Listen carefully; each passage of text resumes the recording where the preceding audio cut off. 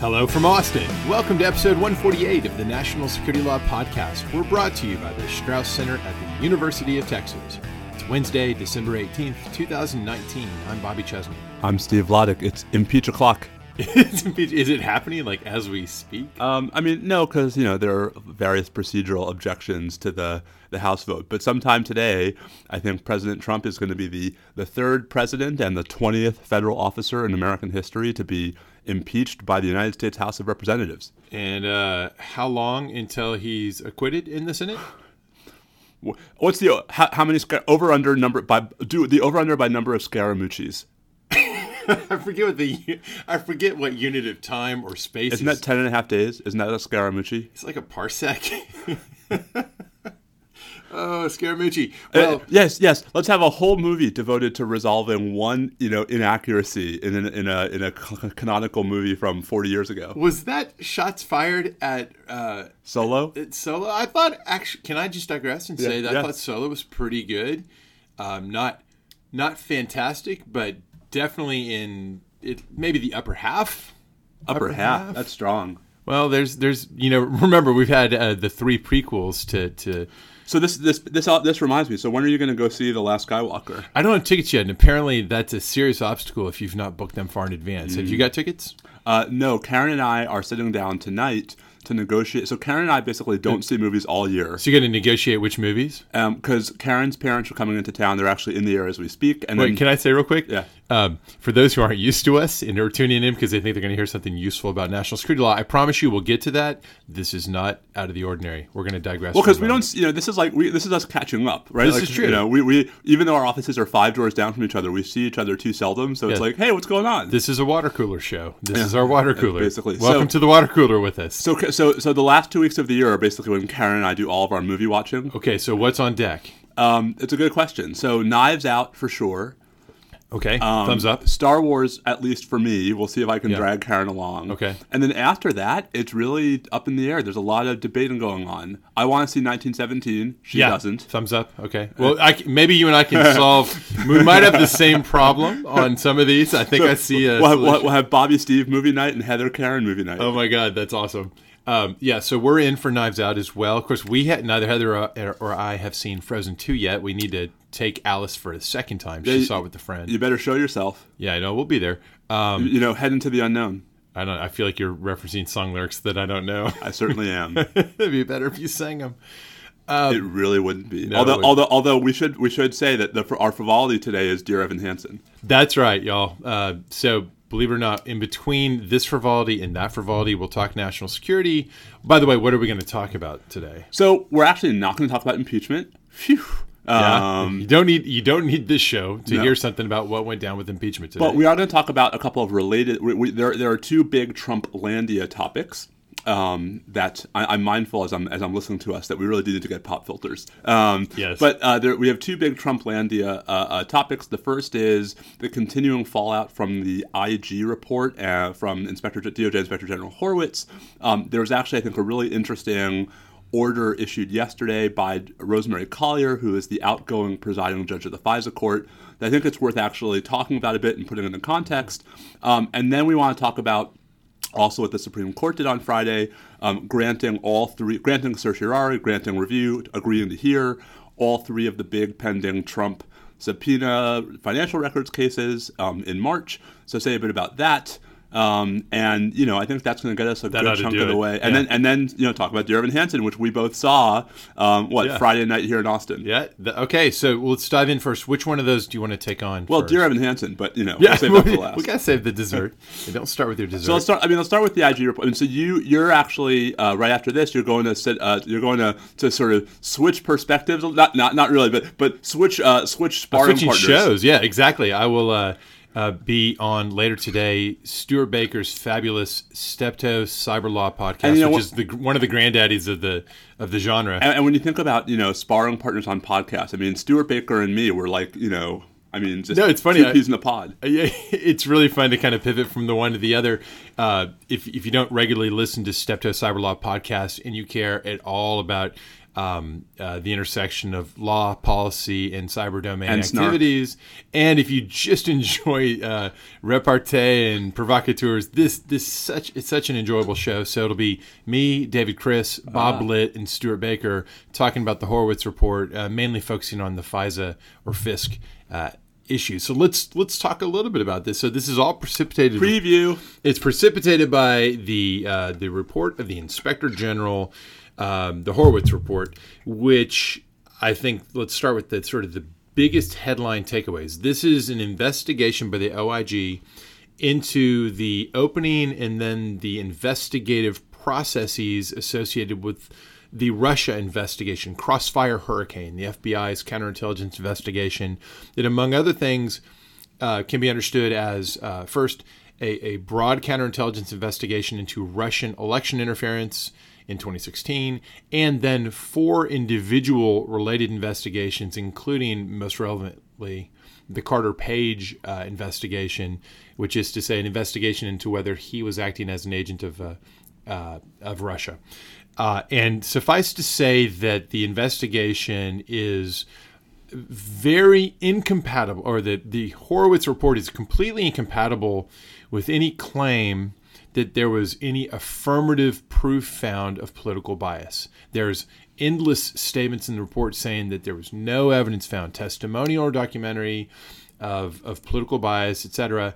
On the other hand, this is the first really serious deep dive we've seen in public into a FISA Title I application process, and it is riddled. It turns out to be riddled with really significant errors. It's a devastating development for FBI's credibility in particular, and we'll unpack that.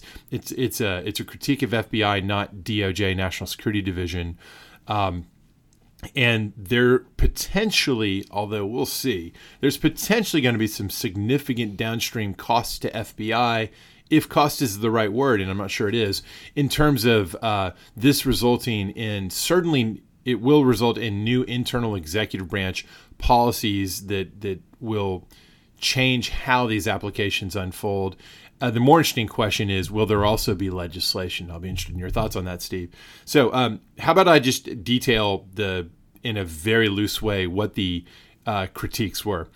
The context is that it's all focused on the decision to seek orders from the Foreign Intelligence Surveillance Court in order to conduct electronic surveillance targeting Carter Page's communications in particular. That's what this is all about. Based on the government's assertion that there was probable cause to believe that Carter Page was working as an agent of a foreign power during the 2016 presidential campaign. Bingo. So the way we've done deep dives on FISA before, but real quick recap: this is not about fancy 702 collection or telephone metadata or any of the stuff we normally think of as the controversial parts of FISA. This is about the original baseline FISA system, what we call Title I, where it's the foreign intelligence analog to ordinary criminal justice Title III wiretap orders. In both cases, the it's an ex parte process in which the government comes in via a declaration or a sworn affidavit from the government investigator saying, here are the facts or the evidence that we know. A lot of it will be repetition of hearsay, et cetera. That's how these things work. It's presented to the court in order to try to make a probable cause showing. In the Title III criminal justice context, it's probable cause to believe a crime's been committed. In the FISA context, it's probable cause to believe that a particular type of foreign intelligence value is to be had from the surveillance, like Steve said, that the target is an agent of a foreign power. And so that's what they were trying to show. You have an original application and 3 renewal applications, all of which were granted. And Horowitz shows that there were a slew of especially omissions. 17 different things, most of them being omissions, things that were material, either to what you could call the probable cause case in chief. That is, things that were material to contradicting the building blocks of the case to show that Page was a foreign power, agent of a foreign power.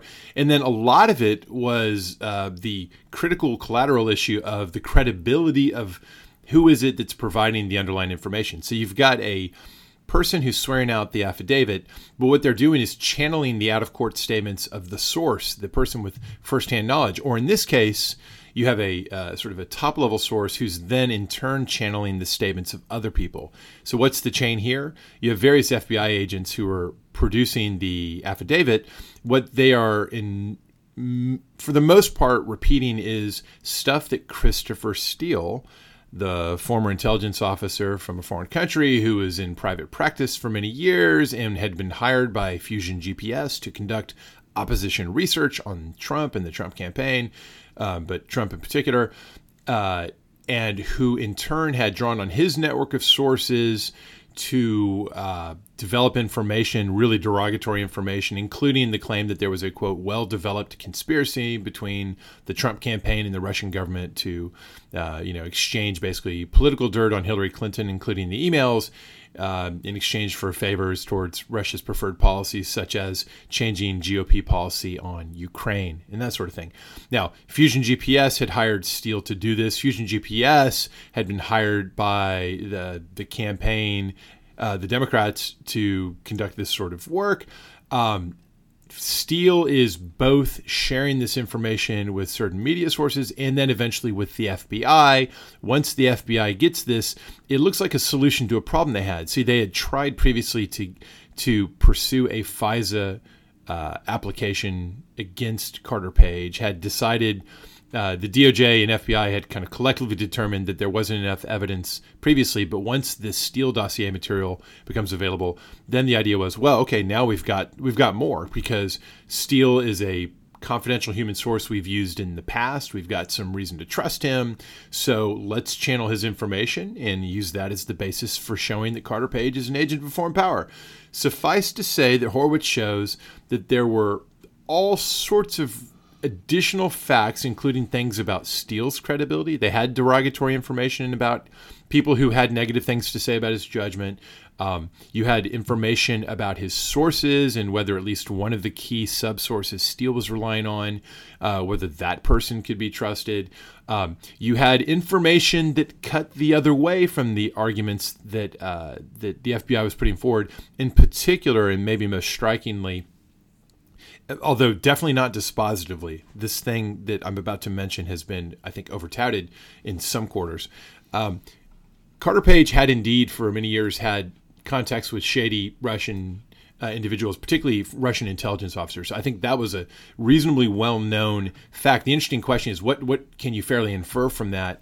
The application against him made it seem like, well, look at all these contacts with bad actors. That's part of the case we're building to show he's an agent of a foreign power. The reality was that Page, in at least some instances, had reported these contacts and shared insights from those communications with what's described in the report as an other government agency. That's always code word for CIA, of course, making Page a so-called operational contact for the CIA. That does not mean he worked for the CIA. It doesn't mean that he wasn't, in fact, an agent of the Russian government, or that he wasn't saying one thing to the Russians and another thing to his CIA friends. It just means that, like a lot of people who may come in contact with foreign intelligence officers or other persons of interest, they may be asked to share information to the CIA after the fact, and he did so.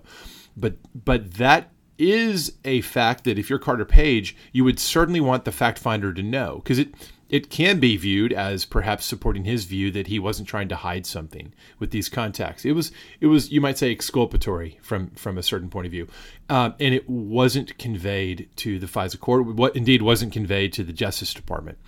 So we can go on and on about all the errors, but that gives you a feel for it. There was a lot of stuff being held back that shouldn't have been. And I think that's all critical context, and we're going to get to why I'm shocked to find that there's gambling going on in this establishment. Yeah. No, this is in some ways a happy story, a bittersweet story, because I think it would confirm some of your critiques of how the process for like works. 10 years. But keep calling me a hypocrite, everyone out there in the world. But the part that I think is important, though, is Horowitz goes out of his way to say, right, that it's not clear to him that the full candor and accuracy would have changed any of the results, right? That he still thinks, he thinks maybe it would have made a difference in the FISA court, but he doesn't say clearly it would have. Yeah, I think some people, for strange reasons, seem unable to see that this doesn't show that the case would have failed. Indeed, I think the most fair thing to say about how stupid this was I'm using FBI collectively here, mindful that there are a lot of different actors and people, and that's part of the story. But collectively, they screwed themselves because you didn't need it. If you think you're going to get away with it, not saying that this is all purposeful. It could well have been a series of accidents. You can't rule that out. But the point is, in order to get and be able to preserve the ability to get these kinds of orders, you've got to have credibility. This undermines their credibility. And it's not like the type of stuff they were withholding was devastating. It wasn't devastating. No. It eroded their claim, but their claim would have been more credible overall if they'd been more forthcoming. If no one ever finds out the stuff that was omitted, then of course you're even stronger. But of course these things did come out now, and it was a context in which it should have been obvious there was going to be an extreme degree of post hoc examination and review. And in fact, I think they did understand they were going to be under the microscope, which is very interesting. It tends to support something that Julian Sanchez at Cato is arguing that I think is quite right, that it's much more likely that these errors, these mistakes, these problems are the result of confirmation bias rather than being witting attempts to screw over Carter Page or otherwise screw over the Trump campaign out of political bias, which is not to say that people didn't have political opinions and views that might have disposed them to the confirmation bias involved. But I think that, as Julian argues it, the right way to think about this is people involved in the investigation were just pretty sure that this was in fact the real story, and it led them to weight things in ways that don't look right now in retrospect and shouldn't have looked right at the time, but their judgment failed them. So what's the bigger picture, Steve? What's the larger significance of all this? Is it just that there's going to be some number of FBI agents who are going to have, many of which aren't even with the Bureau anymore, who are going to be in trouble? And I guess we should add here, there is the one guy, the FBI Office of General Counsel guy, who's the only one documented to have done something affirmatively, seemingly unlawful, right? Yeah. But I don't know if it's quite unlawful. I'm not sure quite exactly what the charge is, but clearly injected a false statement, seemingly modifying the meaning of an email describing that prior relationship Page may have had with the CIA, inserting the words "not a source," right, when that is not what that person was told. Yes, that person's in trouble. So I think that's right. I want to sort of answer your question in two parts. First, sort of in the abstract, and then second, in light of Judge Collier's order, which we should get to. Yep. But so before Judge Collier's order came out yesterday, my reaction was that this is a huge deal, but for none of the reasons that the president and his supporters are making it out to be. Right? That this is a huge deal precisely because this is exactly what I largely thought was going to be true. Right? That I never thought that the government had perfectly gone through the whole process. Right? I never had any faith that everyone sort of brushed and flossed 3 times a day. Right? In submitting this FISA application, I just sort of thought, having looked at and been studying FISA for the better part of 10 years, that the FISA process is ripe for the government to be sloppy, right? And sloppiness is to me is different from nefarious, right? That sloppy is sort of this reads to me, and maybe that's just because I'm biased against Trump. I have to consider that's a possibility, but this reads to me like ordinary government sloppiness, and not we have to get Trump.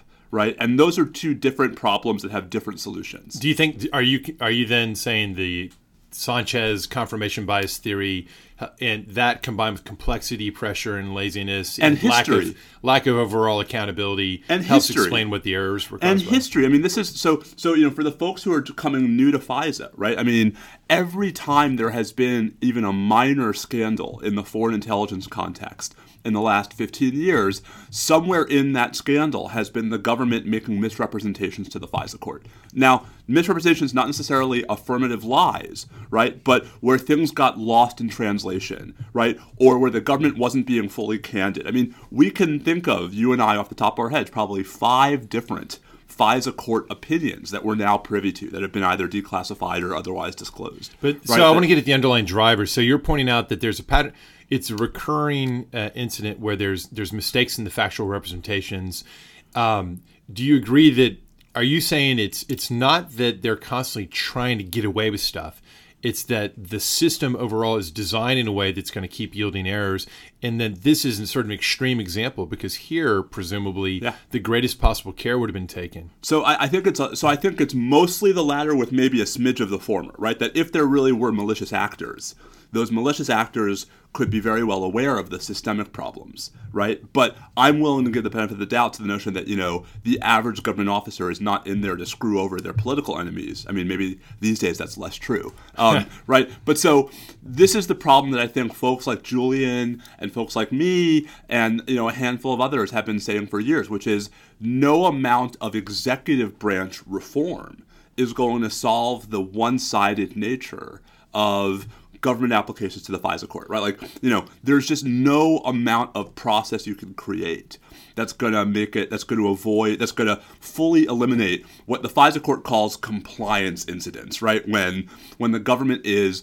not fully complying with its various obligations to the FISA court for various reasons. And we've seen that, this is where I want everyone to understand.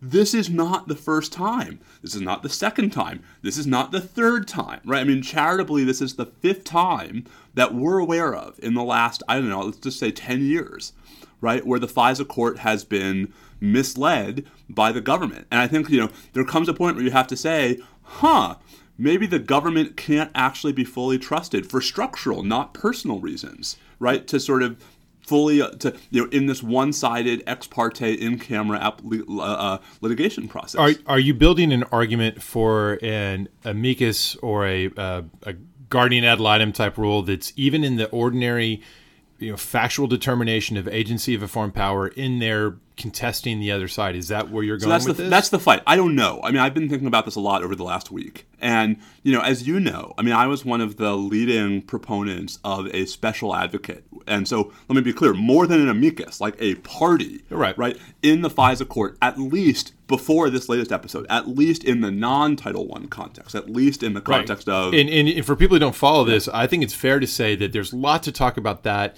about ensuring there's a guardian ad litem to take a different point of view from the government on legal interpretation issues. Very often, I think it's commonplace in these debates, people would say, I'm not saying there should be a guardian ad litem litigating against the government, trying to do factual discovery. Yep. And I'm not sure how well that would work I don't think you can do it ex ante because of the speed requirements. I agree. So wait, but I'm also not willing to concede that it's a special advocate or bust. Right. I mean, so can we talk a bit about Judge Collier's order and then sort of work in the reform convo? And while you're pulling that up, it's important to note that the OIG report, recommends a bunch of reforms. Well, not only to recommend a bunch of reforms, they said one big question here is this a somehow Trump campaign specific thing, which it might be.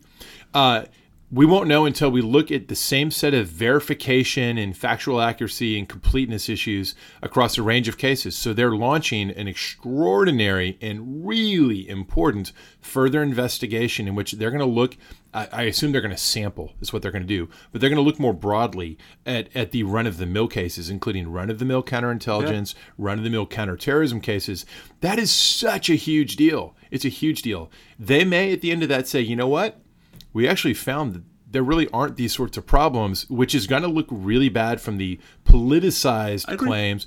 Or they may find that, nope, it's more of a systemic problem in which field offices tend to be real good about, yes, assuring the court that this is what our source really said, but omitting things. Yes, and so sins by omission. Sins by omissions, including declining to put forward a fulsome case on the credibility problems of the sources. And I got to say, I would have guessed before the IG report came out, I would have guessed the latter was to be true. I all but assume that the latter is true. I mean, part of why I've been beating a dead horse for years about not giving up the ghost on FISA reform right, is because this is one of, I think, our fundamental differences is that there's just a degree to which I am more skeptical. Right. Of, and in of this government. case, you've gotten a significant data point in your favor. No question about it. People like me who have traditionally taken the view that, well, look, I have a higher degree of trust that they're doing more of a good faith job. This is a big blow, but it's not the final blow. Well, but also, and I really want to belabor this point. There is a difference between sort of the opposite of good faith isn't bad faith, right? Like that's to say, like that something isn't in good faith does not mean it's in bad faith. Misfeasance, not malfeasance. There you go. Okay. So Judge Collier issued this remarkable. Judge Collier, Rosemary Collier, is the outgoing presiding judge of the FISA court. She's also a federal district judge in Washington, and in her capacity as presiding judge of the FISA court, she issued this order out of nowhere yesterday. A 4-page order titled "In Re Accuracy Concerns Regarding FBI Matters Submitted to the FISC," which I guess she named herself. Right. I'm like, which case is that again? Well, can I be a Fed courts nerd for a second? Yeah. So one question is, where the heck does she get the authority to just wake up one day and issue an order? Like, no, there was no motion before her. No party was asking for anything. I actually think there's no Fed courts problem here. Like, I think federal courts and the FISA court is an Article III court have inherent authority to protect their jurisdiction. The FISA court has particular authority under FISA itself, Section 1803, and under Rule 13 of its own rules to supervise compliance with its orders. And so I take this as, if the question is where is the case in controversy to which this order is tied, I take it as the case in controversy is the underlying Carter Page FISA warrant. Absolutely. And the FISA court's jurisdiction to ensure continuing compliance, right, with the mandates in that order in those warrants. I agree with that, and I'll add a third piece, and all of these are mutually reinforcing. The earlier I mentioned the FBI attorney who allegedly placed this statement, not a source, falsely into the record for Carter Page and his relationship with the CIA. That person, you can read between the lines of Collier's order, that person is involved in other cases as well, or at least potentially involved in other cases. So her order includes a line that says she had issued on December 5th, it turns out, some sort of order requiring some sort of steps to further investigate what other problems might trace back to that particular person. Yep. So all of those prior FISA applications are lurking in the background of this. All right. So after talking about how she has concerns about the government's duty of candor, right, the bottom page 3 says, therefore, the court orders that the government shall no later than January 10th inform the court in a sworn written submission of what it has done and plans to do to ensure that the statement of facts in each FBI application accurately and completely reflects information possessed by the FBI that is material to any issue presented by the application. In the event the FBI at the time of the submission is not yet able to perform any of the planned steps, shall also include a proposed timetable and an explanation of why, in the government's view, the information in FBI applications submitted in the interim should be regarded as reliable. That's an in terrorem clause. Yes, and I think really just that. Yeah. But then also, right, and further ordered pursuant to FISC Rule 62 that the government shall no later than December 20th complete a declassification review of the above reference order of December 5th in anticipation of the FISC publishing that order. Right, and that's the one about the attorney we just mentioned. So we're probably going to see that in the next week or so. Yeah, so I think that... Can I say one more thing? Really? Please, yes. The only thing... So I talked to Byron Tao from the Wall Street Journal, who apparently is a listener, and says we should do more Star Trek episode reviews. Yes, okay. Thank you, Byron. But so Byron... Byron asked me if this order is novel, right? And what I said to him is, I don't think that the tenor of it is novel, because I think, as I said, we've seen prior episodes where the FISC was like, hey, government, you got us again. Yeah. The contemporaneous filing and publication of this order, I think, is novel. I cannot recall a prior FISC order that was made public the second it was filed.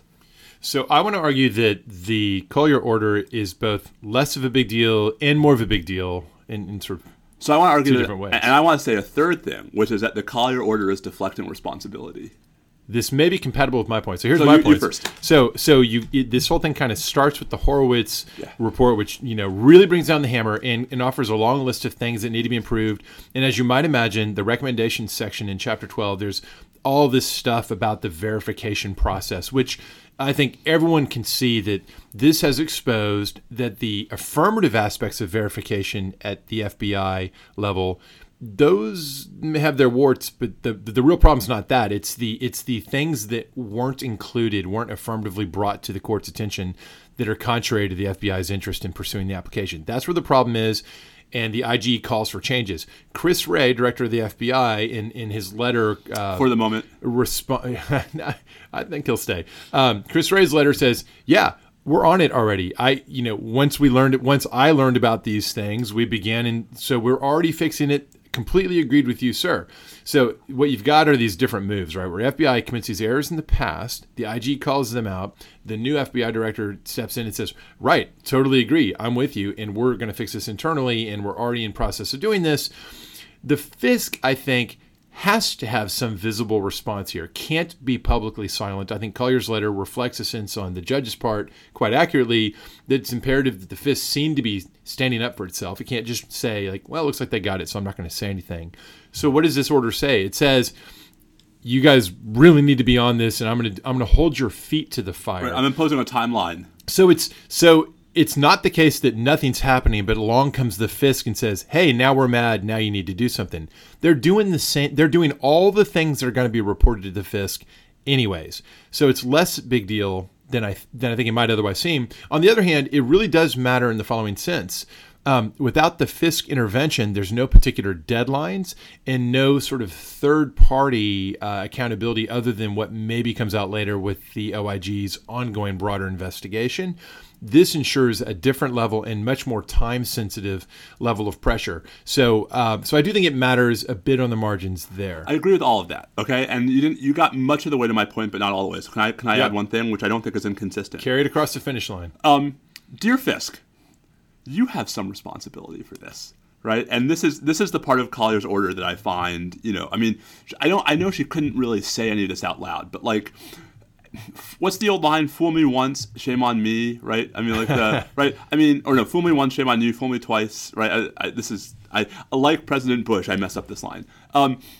Come on, guys. I mean, how many times is it going to take? How many different episodes where you have serious compliance incidents where some external development, be it a leak or an IG report, reveals that the government has been misleading you? What is it going to take to convince you that maybe you need to be more skeptical in general, that maybe you need to adopt tighter rules yourselves within your inherent powers, right, to hold the government to a higher standard? I get the need for the court to be like, look, we're here, we're paying attention, we're gonna, crack the whip. But how about some self-reflection? Because one of the things that I've found striking at every point in this process is how stunningly, at least publicly indifferent, the FISC is to its own role in failing to actually hold the government to account. We saw this during the post-Snowden reform debates, where the leading defender of the status quo and the leading critic of proposed reforms to the FISC was one of the FISC's own judges. Yeah, so not surprisingly, this is an area where I'm not going to agree with you. I know. What in this specific context, what would it have looked like for the FISC, either at the original Carter Page application stage or the 3 renewals, for those, and I think there were 4 different judges, for any of those 4 judges to have, as you would put it, learn the lessons of history and be more skeptical? The nature of the problem presented was stuff that was known to somebody at FBI, but wasn't even passed to DOJ, let alone passed to the FISC. I'm not saying any of the 4 judges in the Carter Page application should have acted differently. I'm saying that Judge Collier now, right, instead of striking this, oh my God, I'm shocked to find there's gambling going on in here, and I want to call you on the carpet and account for yourselves. Instead of that, or at least in addition to that, how about a little bit of, And let's start talking about reforms on the other side of the coin. But that's what I'm getting at. I don't see, for this particular provocation, if we can call it that, what is the thing that it suggests? What's the remedy that this suggests? It's clear what remedies are suggested, and Horowitz and Wray both talk about these within FBI, where the FBI process breaks down and what the DOJ process might have to do with that. But the executive, go ahead. Yeah, but when you get to but once you're presenting the application to the FISA court, there are things one might say. One might say, well, clearly what this indicates is the need for some sort of adversariality or post hoc auditing or something like that.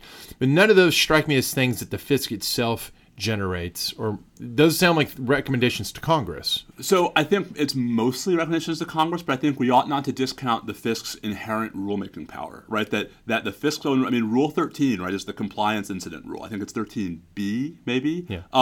there's nothing stopping FISC from putting more teeth into that. There's nothing stopping FISC from imposing sanctions. There's nothing like right. So there, I think you put your finger on something that I agree with that. If they wanted to, and by the way, there will be a process here, but I think we're going to see that with that OGC attorney.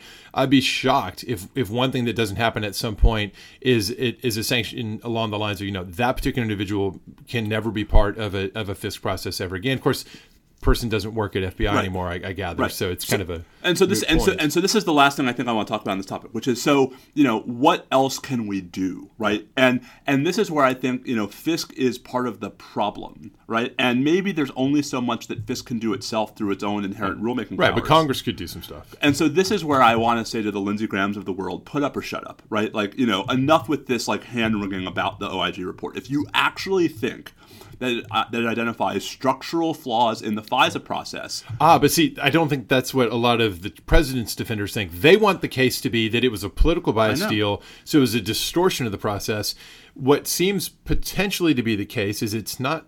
Well, I don't think we actually know, right? That could be the case based on what we've seen so far. It definitely wasn't ruled out here. But maybe the fact that this is at least the fifth time that the government has misled the FISA court would lead us to think that maybe it's actually not. So, again, I just don't see where to come back to the question of what can Congress do. Yes. Jack Goldsmith and Bob Bauer had a piece in The Atlantic yesterday. It was pretty interesting, among other things. And by the way, that's cumbersome to say both Jack Goldsmith and Bob Bauer. Let's say just Jack Bauer. Jack, you like? Thank you. I prefer Bob Goldsmith. It's got Jack Bauer has a better ring to it. It sounds more action oriented. No, he sounds like a torturer. Well, it's true. He really was. Amazing what that person would do, episode in and out. But we don't want to digress into 24 land. I want to just highlight that they suggest, among other things, why not have this sorts of penalties for false statements or incomplete disclosure. Why not boost penalties in that respect so that the sanction imposed on someone who actually injects a false statement or if you can show a knowing omission of a material fact, it's more than just like, well, you're going to not practice in front of this court again. On the other hand, that all sounds good if we think we're going to have perfect clarity and reasonable certainty as to when those lines have been crossed. But boy, we got to be careful here. Because if you create the more capable the deterrence mechanism and the more ambiguous the triggers for that deterrence mechanism, the more we chill the very pursuit of the foreign intelligence function that is the reason for having this whole structure to begin with. I'm not saying the status quo is perfect. I think surely we can make things a little bit tighter with those kinds of sanctions, but I think there's also a grave danger of overcorrection. So let me throw a proposal out to you, right? So imagine if you just change the rules for U.S. person targets, right? You don't change the standard. The standard is still probable cause, right? You don't change anything in 1802, right, with regard to the rules. But you provide for a review process where nothing changes at the ex ante application stage. Right. But 7 to 14 days after the application has been approved, a FISA cleared, right, security cleared special advocate is allowed access to the file. Right, and is allowed to interrogate the file and is allowed to go before the FISA court if he or she has reason to believe that anything in the file is inaccurate or incomplete. Right now, there's going to be a huge information gap there because that's the critical problem, right? I understand, and so we can have a serious conversation about to what extent the special advocate should be allowed access to what the government has, right? Like some kind of Franks-like hearing. But what about, right, if your real concern is abusing this where U.S. persons are on the wrong end, don't take away the government's front-end authority, but create a meaningful sort of follow-on review process, which hopefully will have the effect of incentivizing the government to really, have its ducks in a row before it goes to the FISA court initially. I think that some version of that could be, if properly limited in its ability to then launch what might become very resource-consuming discovery probes into these investigators. There's got to be some tailoring. Pulling them in for testimony all the time. I think something like that could be very valuable and might help restore the stability that's been wounded by this set of revelations. I mean, that would have to be done by statute. Yeah, exactly right. And then and two things. One, as to this question of, well, how do you impose cost without deterring the individual agents?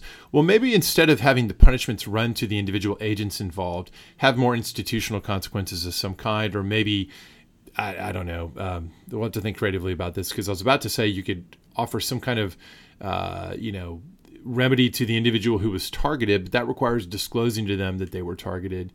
Some people advocate that, but in the foreign intelligence context, there's really good reason to be hesitant there. It's really tricky to figure out how do you put real teeth into this. The last thing I'll say is it's tempting to think that we can talk statutory reform all day, but nothing's going to happen. But here's the thing. Section 215 and other things that have to be renewed, that got extended, remember, past Cupcake Day to the Ides of March. Though those are not the aspects of FISA that are remotely involved here, doesn't matter. The word FISA is going to be involved. That will be a must-pass sort of hook for people to put in other things. So I'm predicting for you that when we get to March 15th, and unless they kick the deadline off still further, one thing we're going to see is some sorts of interventions that pertain to the Title I application process. You might even find it a very happy day, Steve. So I would love for that to be true. I'm not optimistic. I'll take the under. Right. So I just want to tell one funny story, and then we should pivot to the Supreme Court. So speaking of Jack Bauer, you and I were both at a conference very, very early in my career and pretty early in your careers at West Point in the fall of 2007, and you might remember the story. Right. The commandant at the time, is it a 3-star, right? Who's the commandant of West Point, was telling us a story about how he and several of his colleagues had gone out to Hollywood where they were filming 24, basically to have a conversation with the producers about trying not to paint torture in such a positive light and how it was actually having harmful effects on their ability to teach the next generation of military leaders, yada, yada, yada.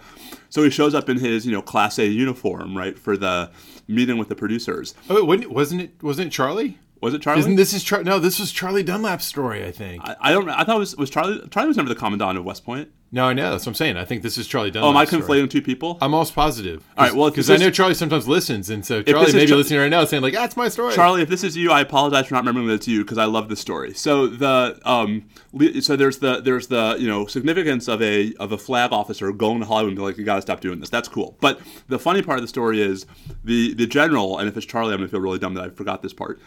So the general is waiting to meet with the producers while they're filming, and so the general and his aide are standing by the food spread.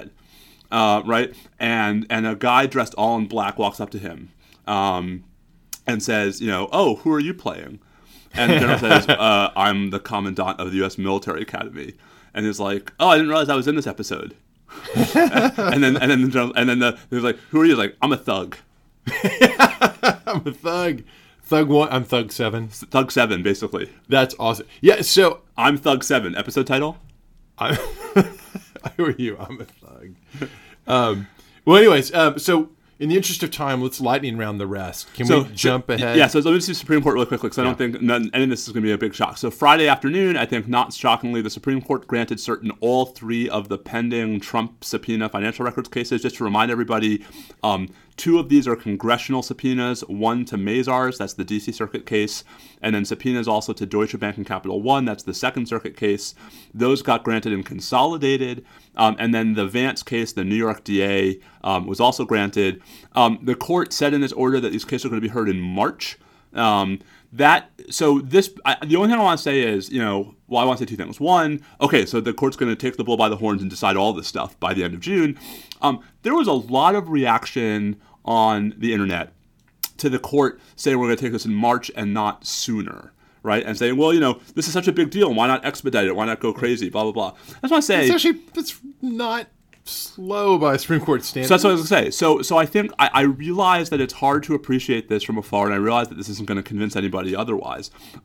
This is the Supreme Court moving pretty quickly by its standards. Now, it's certainly true that we can think of examples where the court has moved even faster. Mm-hmm. Bush versus Gore did basically in 2 weeks. The Pentagon Papers case was 26 days from the initial lawsuit to the Supreme Court decision.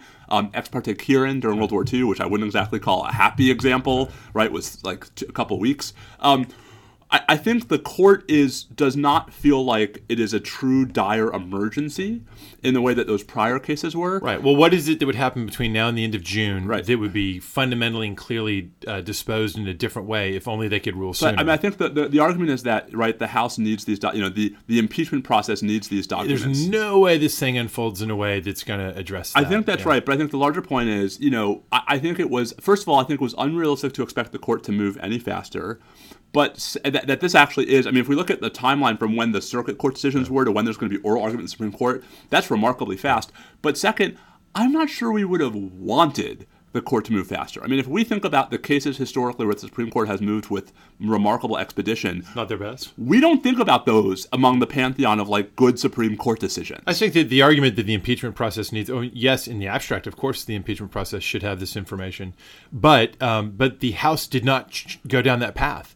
The committees that are trying to gather this information are not part of the process of trying to generate the articles of impeachment. That process is resolving as we speak. It's already about to lock in as what it is. But I just want to say, like, I think I understand that in absolute terms the Supreme Court looks like it's not moving fast. I just want to say, as someone who actually does this for a living, the court's moving faster than normal. Yep. And I think that's when it didn't have to. And I actually think that one of the things that I take away from Friday's order is actually probably not a great sign for Trump. Right, that the court is now committed to resolving all of these cases by the end of June, as opposed to perhaps dragging its feet and hoping that the political process takes care of itself. Like that's they're going to resolve this, yeah. And I think that I'm not sure at the end of the day that's going to be good for the president, but maybe I mean we'll talk more about these cases as we get closer to the argument. Let me note that the National Defense Authorization Act has now passed both the House and the Senate, and the president has indicated he's absolutely going to sign it. He's getting Space Force, and he's so it's just the height of bullshit cynicism, and he's getting family medical leave for federal employees, which he's saying, thank you Ivanka for spearheading this important development to ensure that 2 million Americans. It's like, dude. Stop lying. Just stop lying. I've not been following that particular side of the story, but I have been following the part of the NDAA. Space Force. Not even the Space Force part. I've been focused on the cybercom parts.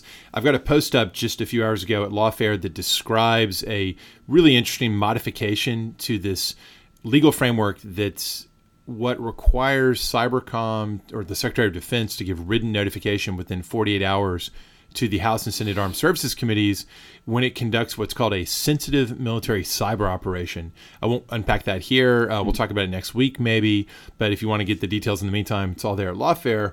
Steve, let's stop all this seriousness and let's talk about Dear Evan Hansen, which you and Karen and me and Heather all turned up, not on the same row, but we didn't have quite the good seats you had. We might have been too close. I did not. It was very fun to run into you there. We walk in and there you were, right in the entrance. I do kind of stand out in the crowd. Okay, so you and Karen were right up front. Was that bad to be that close? I've never sat that close on a live production. We were in the second row, but we were like way to the side. And so I think if we had been second row center, it would have been better. But I still loved it. It was still great. Well, I was really curious. Did you feel like you experienced the show different than normal because you could really see their facial expressions and gestures in a different way? Yes. So was it just like being up close on an NBA game? I think that's right. Yeah. Like something we've done. Exactly. Which, by the way, we got to do that again. Can't you hook me up with another great San Antonio Spurs ticket? Let me see if we will never top those seats. No, that was incredible. This is I was able to acquire through a friend 4 not just courtside tickets but bench side tickets. It was a dream come true for me. I loved that. That was so much fun. Basically, like Pop was standing right in front of us the whole game. Oh, it was awesome. So I was so happy. And that's the last thing we'll say about the Spurs.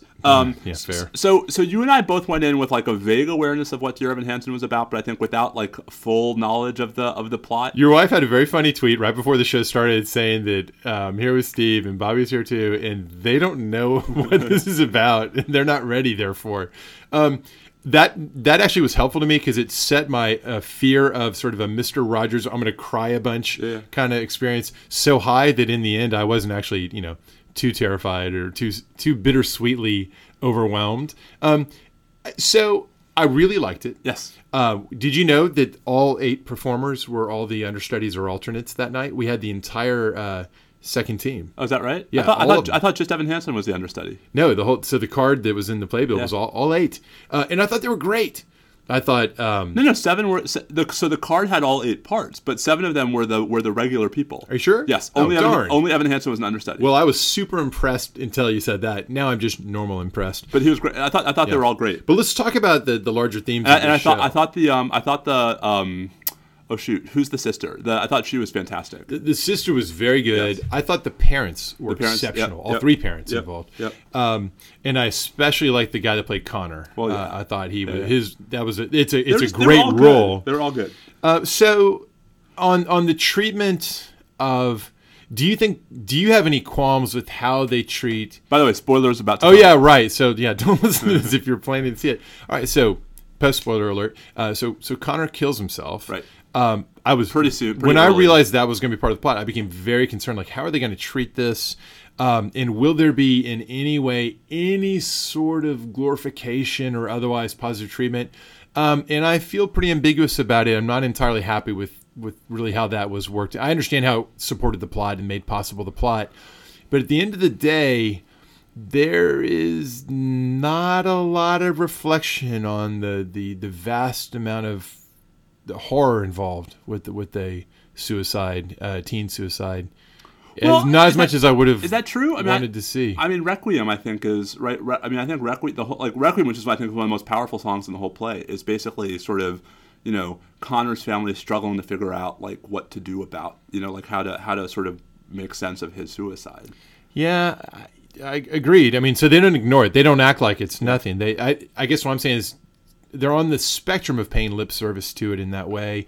And then overall, it ends up being a very positive experience. Everyone is better off. And I'm really worried it kind of sends a message of like, Connor was, in fact, deadly dangerous to his sister, locks herself in the room because she thought he might kill her at some point. And it sort of sends a signal of, well, post the initial shock and grief, everyone's better. The family's now, the parents are tied again. The daughter's going to go live her life. It was a wound, but everyone got better for it. I don't know. It made me uncomfortable. So the play. So this is my overall reaction. Was that the play is uncomfortable, right? I mean, like it's not like a happy joy. Like no one would say that like the plots of Hamilton and Rent are happy, right? I mean, like those are both pretty serious, heavy productions. But you don't walk out of it feeling, like morally ambiguous, right? Like, I mean, there are clear morals to those stories. And I think Dear Evan Hansen is meant to be not that. I'm not even sure it's properly understood as a musical as opposed to a play with a lot of music. I agree with that. Right? I guess what I'm saying is I wanted to feel more challenged in that respect. I wanted to feel more uncomfortable. I wanted there to be... I already felt very uncomfortable, especially the second act. Because like the second act, they're all just screaming at each other the whole time. So, but I would distinguish between discomfort with the treatment of suicide versus the Three's Company level of discomfort. So there's that part is funny discomfort, and it's the anxiety of the person who's gone out on the limb, and that limb's going to get cut off, and he's going to get humiliated. By the way, can I say that focusing not on the serious part, but on that part, the more superficial part of it, how much the whole thing reminded me of Can't Buy Me Love, Patrick Dempsey. Yeah. The whole thing was so evocative of that. I felt like in the character, I almost expected him at a certain point to say, "Oh, Cindy, you really destroyed me." Like start reading the lines from Patrick Dempsey's sort of breakout movie. By the way, go back and watch Can't Buy Me Love again. It holds up pretty well. My teenagers enjoyed it. So my problem with Dear Evan Hansen is I don't like Evan Hansen. The character. Like I find him like I understand that he has a very difficult upbringing and is in a very difficult place in his life, but he makes choices that I just cannot that just rub me such the wrong way right along the way. He creates his own problem he goes so far into the carried away with the story, gets himself for reasons that could be viewed of as very selfish. Well, I agree with that. I agree with that. Not altruistic at all. He wants the stable home life, and he sort of intuits this opportunity. And he has the cover of like, oh, I'm doing them good, I'm making them feel better, and look what this gets me. Right. And I basically sort of slide into the position that Connor could have had in this family, and I become the missing son. Good for him, but what a pack of lies that are bound to get exposed at some point. I thought the treatment of social media and the use of social media was expected to be edgier and a bigger part of it. It was okay. It was like eh. Right. Yeah. I thought there was going to be more like bullying and peer pressure stuff in there, and it really was actually pretty tame. It actually was just like, no, that's just their communication platform, and it's a way for a message to. It shows you that if somebody puts something out there, it can quickly slip out of your hands, but that's not that great an insight. Yeah. So, I guess mixed review. This is turning a little bit negative. Well, so it's just, I don't. It's not a play you're supposed to walk away from like, oh my god, that was like, I'm so happy and uplifted by seeing that play. Right? As opposed to Hamilton, you walk away like that was like the most amazing 3 hours of my life. So I don't need I can feel great about it and love it without feeling uplifted. Although, as I've said many times on the show in our frivolity, like, the stuff we spend our day job focusing on is depressing enough. Right. I'm not mostly in the market for the depressing. This is the fun I have with Karen. When Karen wants to see some like fictional, like Rachel getting married, right? Karen wants to go see like some dark fictional movie. I'm like, why do I need to see a dark fictional movie? No, the real world is darker. All I have to say, well, so I've made a huge mistake lately. I started watching The Handmaid's Tale. Is it enjoyable? I've never watched it. Enjoyable is not the word I would use. It is stunning, it is riveting, it is impossible to turn off, and it is absolutely horrifying. Tell me this. Do you think that I, as a relative, conservative is no longer a word I really like to use, but as a Christian, and as someone whose political views are, certainly to the right of yours, do you think I would enjoy the show? Would I feel... And I'm saying this because I don't really know the plot. I've heard vague descriptions of it. I don't know. Do you think I'd have trouble with it? Would I feel a little bit unfairly critiqued on things that are part of my identity? No, I don't think that's true at all. That's right? good, because I think it's a particular kind of zealotry. Like, it's clear from the beginning. I mean, there's a divide between two of the main characters where they start on team religious fervor, and then they sort of drift apart. Are there any positively portrayed religious characters? Not that there has to be. I'm just wondering whether I would find this stacked deck. But their religion is not central to their identity, right? So I think you would experience it differently for the principal reason that I think you will find the world it portrays to be far further away from the world we live in today than I do. Like, because what I find truly, and I don't want to give away any spoilers, because I think but what I find truly, what really sort of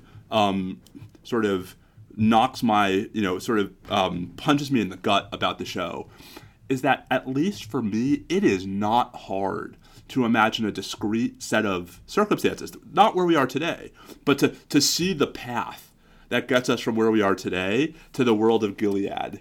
And I think that how far away that world seems compared to where we are today is going to be deeply a function of one's politics and religious beliefs. Right.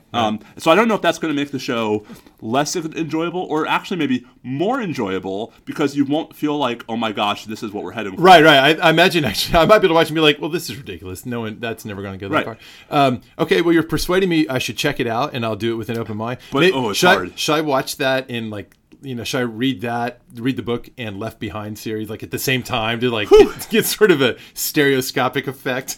This is the contrast that I'm left with, though, right? Which is, Dear Evan Hansen struck me as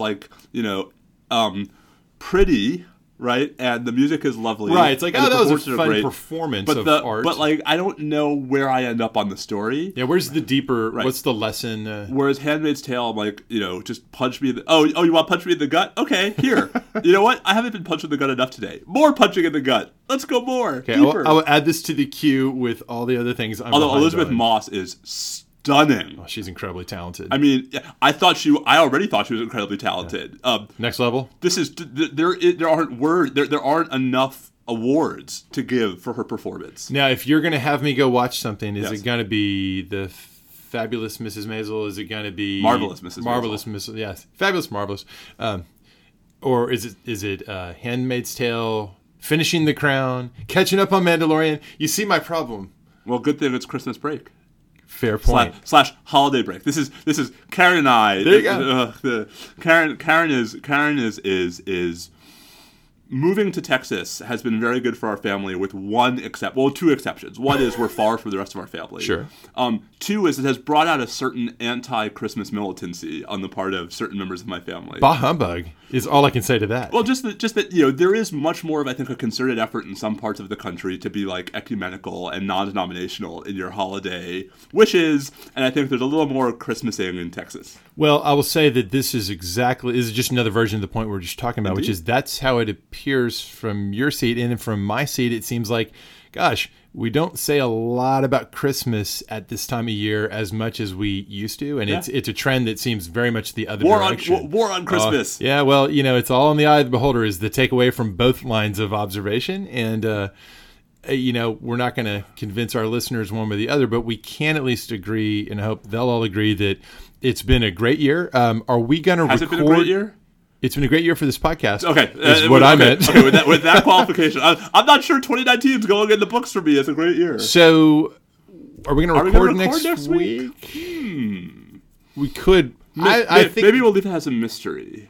Yeah, we'll leave that open. Maybe as a Hanukkah / Christmas / non-denominational New Year's present. Which, by the way, Happy Hanukkah. Thank you. Merry Christmas. Thank you. Merry New Year. See, look what we just did, y'all. We can all be happy with other people's things. Yes, we can. That can be their thing, and that's okay. Merry New Year. Merry New Year, everybody. All right, stay safe out there. Adios. Happy Hanukkah. Merry Christmas.